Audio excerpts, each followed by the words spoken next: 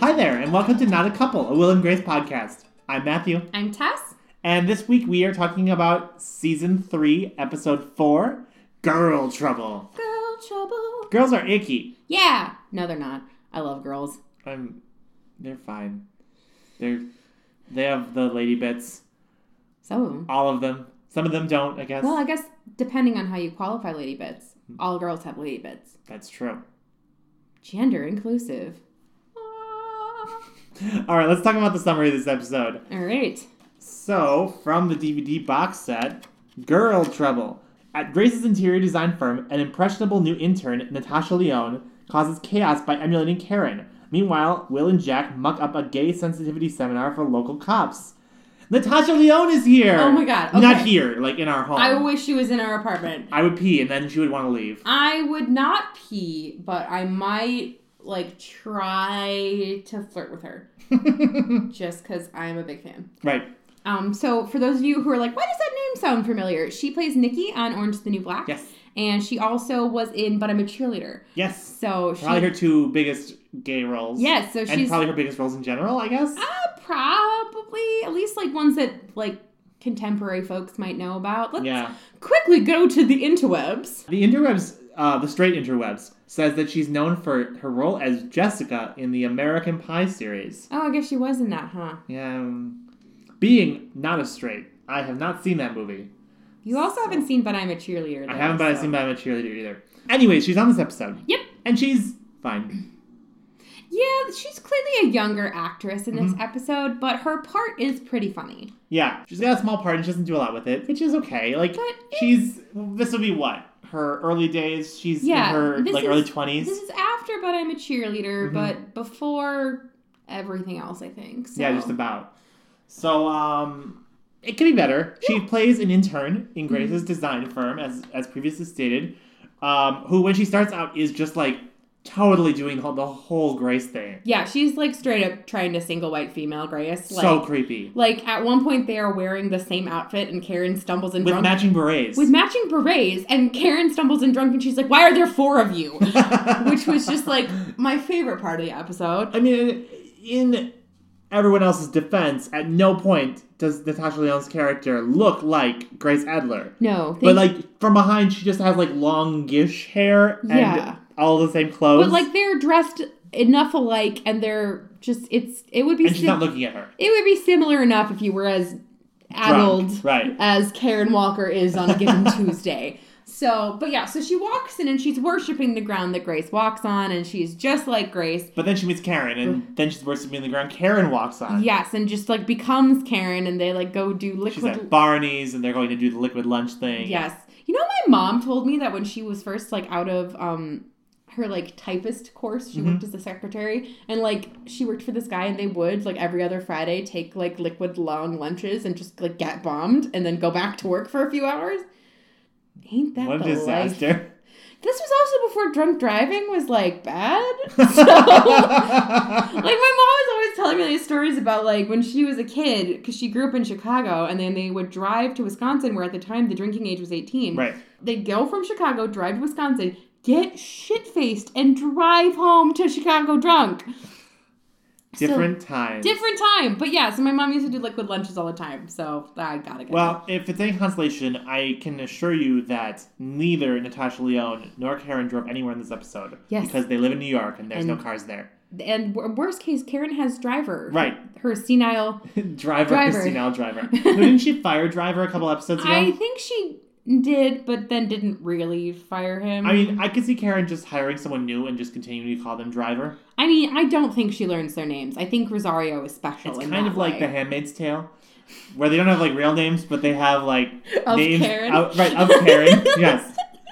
Oh my god, are you guys watching The Handmaid's Tale out there in the internet universe? Please. Obviously you are. You have to be, because, this is all we're going to talk about, when we're not talking about Will and Grace. It's so sad. Oh my god, Alexis Bledel is a convincing lesbian, and I'm, into it? Watch The Handmaid's Tale and then fix America. Yeah! All right.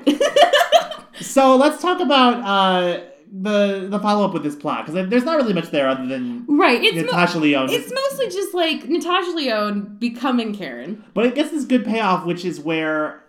So, basically Grace has a more than average freak out. Yeah, she's like kind of grumpy about it because I think she felt special being idolized by this impressionable young design student. And now she has basically 2 Karens.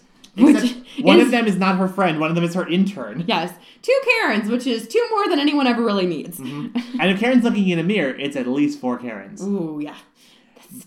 Karenception. But Karen, like, sees Grace freaking out and, like, has human emotions about it. Yeah, that's so nice of her. It's very strange. Yeah. So then the next time Natasha Lyonne's character comes in, Karen is there waiting for her and fires her, basically. Yeah, she's from being her protege. Yeah, she fires her from being Karen Jr. She's just like, this isn't, I'm fabulous.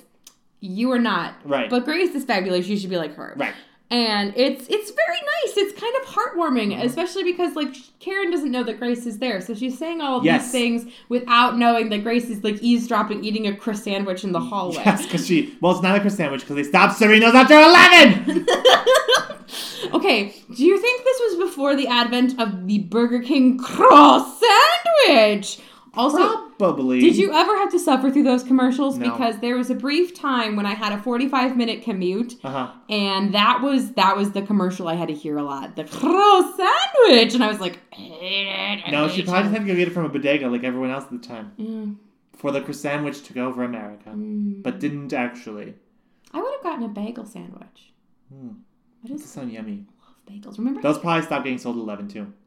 Bagels? Just in general? Well, bagel sandwiches. Maybe. With like eggs in them? Oh, no, I wouldn't want eggs in them. I would just... Oh, well then no, those wouldn't. Didn't you get a rainbow bagel when we were in New York? Every day. Ooh. It was so yummy and probably no different than a regular bagel, objectively. Do you want to know what my biggest regret about us going to New York was? Not buying a bunch of rainbow bagels to take home? No, it was the fact that we were there when Dear Evan Hansen was on off-Broadway productions and we didn't go see it. Well, we didn't know any better. God damn it. Anyway, so Ben Platt's going to win a Tony. Moving on.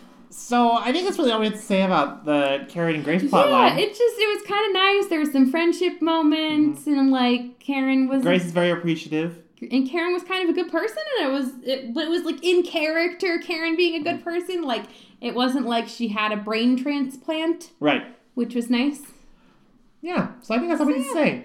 Let's talk about the heavy part of this episode. Yes. So, as we said before, the other half of this episode features Will and Jack, for reasons that are not adequately explained, being a part of a sensitivity seminar for a bunch of local cops. Okay, so this is my first question about this. Are sensitivity seminars still a thing? Probably yes. I would imagine yes, but then it makes me sad in my heart. I kind of imagine there's like probably a tiny industry built around these, because like the setup seems to be that like Will's doing this because he's a lawyer, and somehow like the department has hired him to keep the cops from getting sued or something. Yeah, I feel like that's a thing where like people just do sensitivity training. Yeah, but I feel like Will's reasons for why he was doing that training with those cops were not adequately explained. No, definitely not. Because like we open the episode like in the middle of him rehearsing for Grace. Like, yes, and Grace is like, "Why don't you do a skit?" It's like it takes a long time for us to find out what he's actually doing, right? Which is kind of a classic like '90s and early 2000s sitcom thing that I don't love as a sidebar. It's a little clunky. Like I feel like it's just kind of a way to deposit a bunch of jokes. Yeah, but anyways, that's neither here nor there. But I think now like I don't know if listeners had this experience, but I remember in grade school there was always like traveling shows that like came around and taught us all about self-esteem and like being yourself, and there were songs. I feel like grown-ups have those too now. What the hell kind of bougie-ass grade school did you go to? Did you not have people come in and teach you about self-esteem? I'm pretty sure we had like a puppet show that taught us to tell people if someone touched us where our bathing suit covered. But I don't think they even like bust those in. I'm pretty sure that was a tape. My guidance counselor, Mrs. Larson, also had puppets. You are describing your school like it is the most impoverished school in America, and I guarantee you it was also bougie. I mean, it was a little bougie, but I just feel like... So Matthew and I grew up, like, literally, like, on opposite sides of, like, a single set of railroad tracks, basically. Literally one side of railroad tracks. And I grew up on the wrong side of the tracks. Yes, as my mother would say. Yes, and that was, like, a thing when we were in high school. But, we didn't really have self-esteem. We had, like, Officer Friendly come in and be like, don't talk to strangers. They had, like, traveling singing assemblies. That's not really the point. I mean, okay, so speaking of sensitivity seminars, I guess I did violence prevention in college, did a couple of similar things where, like, we would do workshops specifically for, like, frats on, like, educating them on, like, consent and shit. Mm-hmm. So, like, I guess I could With all of your degrees, you could probably get a job in this field somehow. Being a sensitivity trainer. Or maybe writing the skits. Ooh, I would write the best fucking skits. Yeah, that's what I'm saying. Like, I think it's like a legit industry, quote unquote. If we were going to do a skit for gay sensitivity training, what would we do? We would just do this episode as a skit. Okay, great. I think that would be the easiest way to do it. Am I acting really good? Yes. Yes, you are. I wish you guys could see how much we're nodding for emphasis right now. So much nodding. So much nodding. And also kind of like an S-curve. Yeah. To the nod. We love it. Yeah. They're a little bit going into your Liza Minnelli tries to turn off a lamp. Blam! But I think this episode would work because it does this thing where it tries to, like, explain the topic of the episode on, like, two different levels. Like, one is, like, the literal skit it's doing where it's, like, don't say mean things to people. And then, like, what happens as that skit devolves. Right. Like, there's layers there because, like, the sensitivity training is happening, but also, like, whilst being in the skit, Jack, who's playing the straight cop, which choices, but okay, is also being, like, sensitivity trained on how to not be a dick to lesbians. It. Right. Because plot twist, but not objectively that much of a plot twist. Like, this episode reveals that Jack has negative feelings about either all lesbians or these two particular lesbians. Yeah, that was, like... I know that lesbian-hating gay men exist, but, like, it was really disappointing for me to be reminded that Jack is one of them. Well, and I feel like, in a lot of ways, it's more of a throwback to, like, an earlier day of gay identity that it wouldn't make sense for Jack to be a part of.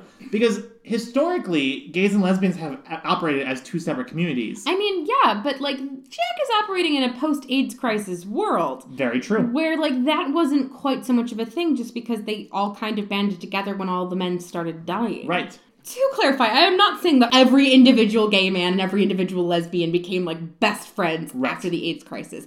What I'm saying is those two social movements kind of converged upon that point. Right. And then there was a lot more group activism and... Well, I think we can both agree that regardless of whether or not that happened, it is definitely counterproductive of these two camps to... Yeah. To be against each other. Oh, yeah. In the way that Jack is in this episode. I mean, he is really, really mean to these two very nice lesbians who are real lesbians. Yes. Who Will calls in to play the fake lesbians in the skit. Yes, which I... First of all, want to ask, since when did Will know lesbians? It's the first time that we're hearing about these people, and I don't remember them ever coming up again. Right. So, where'd they come from? Where'd they go? Where did they come from, Cotton Eye Joe? That song's about syphilis, by the way. That would explain a lot of Jack's actions in this episode. If he had syphilis? Yeah, like third stage. But yeah, so Jack is just, like, really aggro towards this couple. He, like, makes a bunch of inappropriate comments and jokes. He, like... At one point makes an off-color joke, and they don't laugh, and then he says, oh, did you not find it funny because Ellen DeGeneres didn't say it, which is sassy, but on top of everything else, not appropriate. Like, I call shade. I'm sorry. Right. Like, no. Like, that'd be funny if you hadn't just been, like, really insulting them. I mean, it would also have been funny if, like, this, like, wasn't just immediately after Ellen got pulled off the air because no one thought she was funny after she became a lesbian. I think this might have been around the same time as Ellen, lesbian. As Lesbian Ellen. As Lesbian Ellen. This might have been around the same time as Ellen was working on her second show where she was gay? I forget my Ellen DeGeneres timeline. Yeah, my Ellen DeGeneres timeline is a little fuzzy because she had two different shows called Ellen, which was just mean, frankly. And now her current talk show is called The Ellen DeGeneres Show, and everyone just calls it Ellen. Like, Hi, I'm Ellen. Hi, I'm Ellen. Like, Ellen, I know that you have a great name. It's a good name. I'm so glad you can use it. Maybe you could have differentiated. She must have been in the process of making it because I'm going to the internet and her second show, The Ellen Show, was about to premiere in 2001. I see. And in that show, she was also a lesbian. But it was not as serious. Also, because it's from the 2001-2002 TV series, I kind of assume that 9/11 killed it. Yeah, probably. Almost certainly, in fact. Oh, that's things to look forward to next season. We will have to discuss the non-discussion of 9/11. Hooray!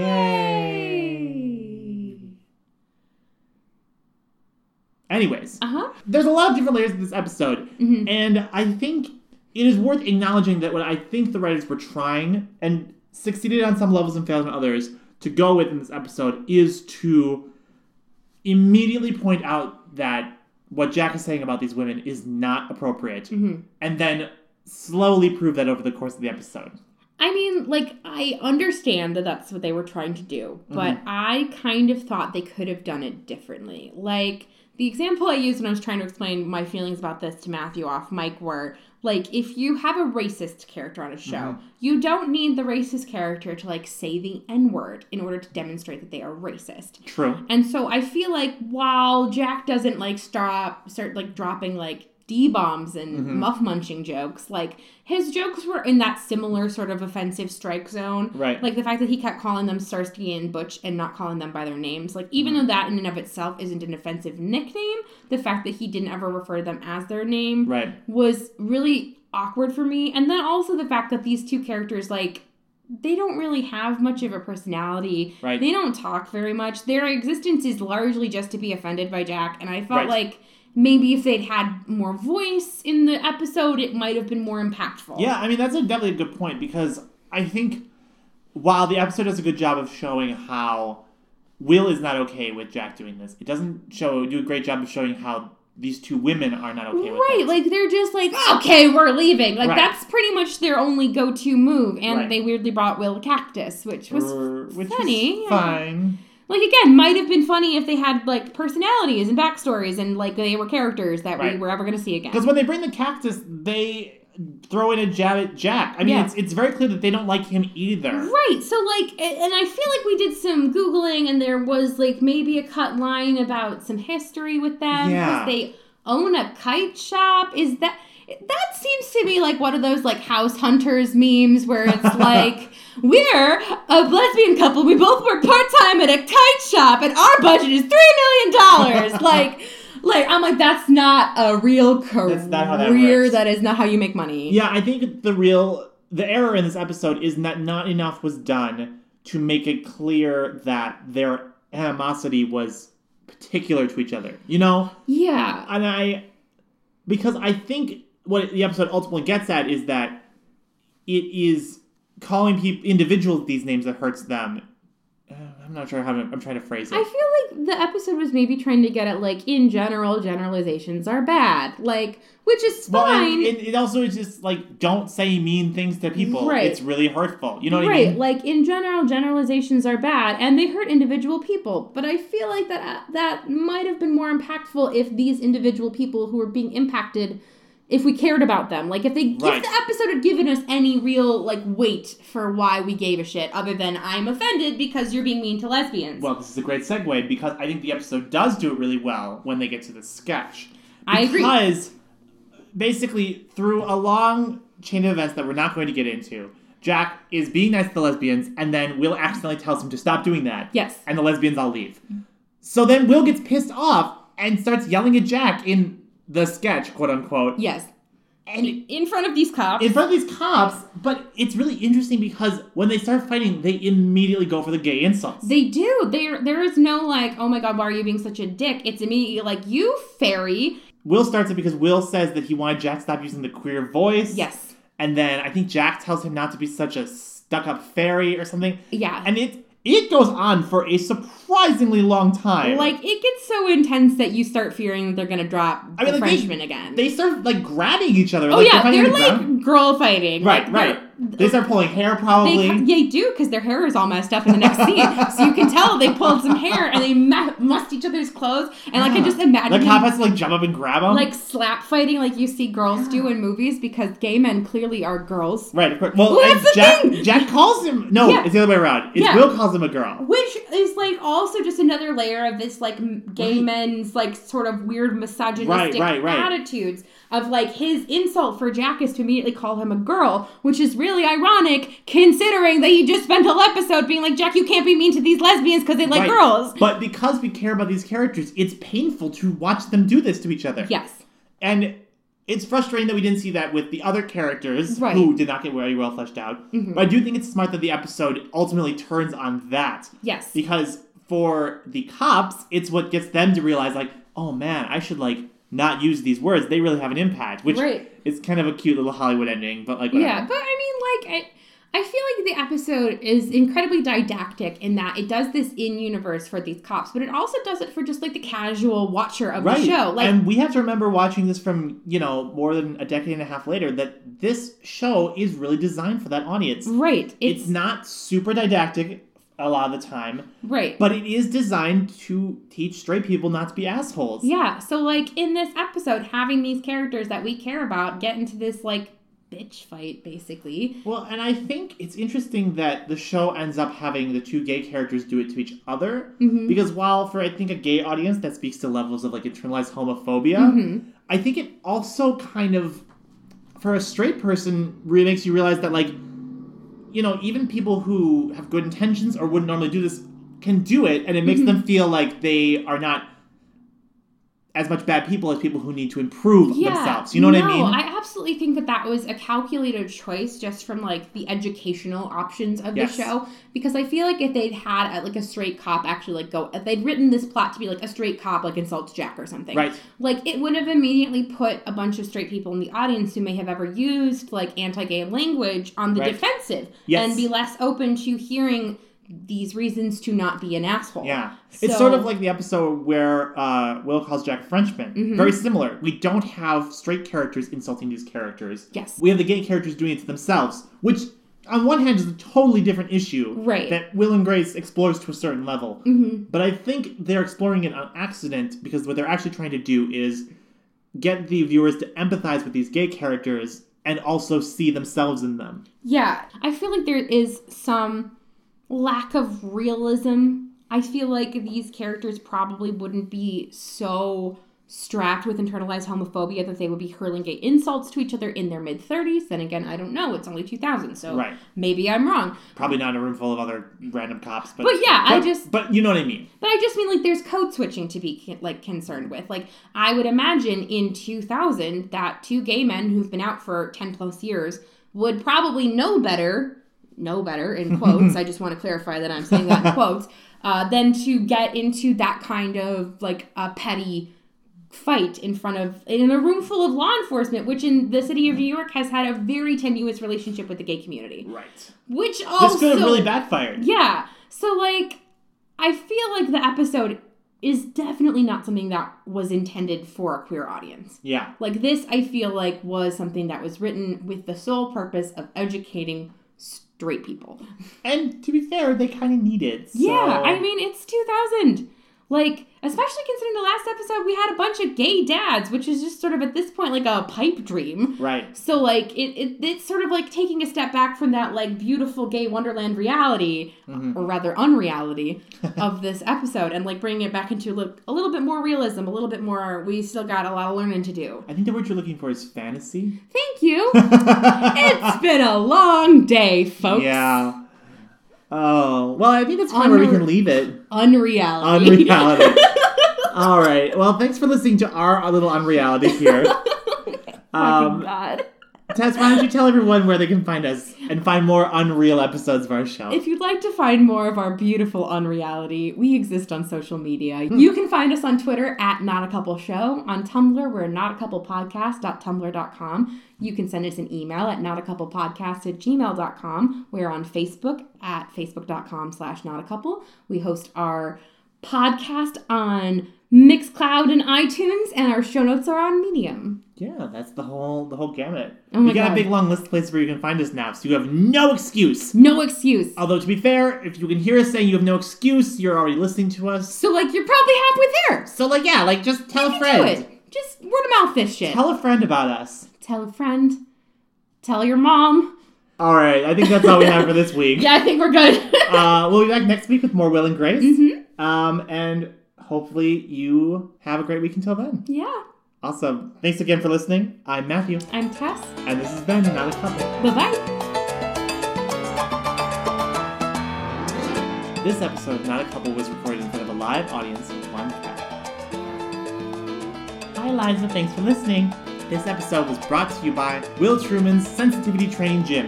Work all those muscles while teaching some rude, insensitive people how to be nice to others.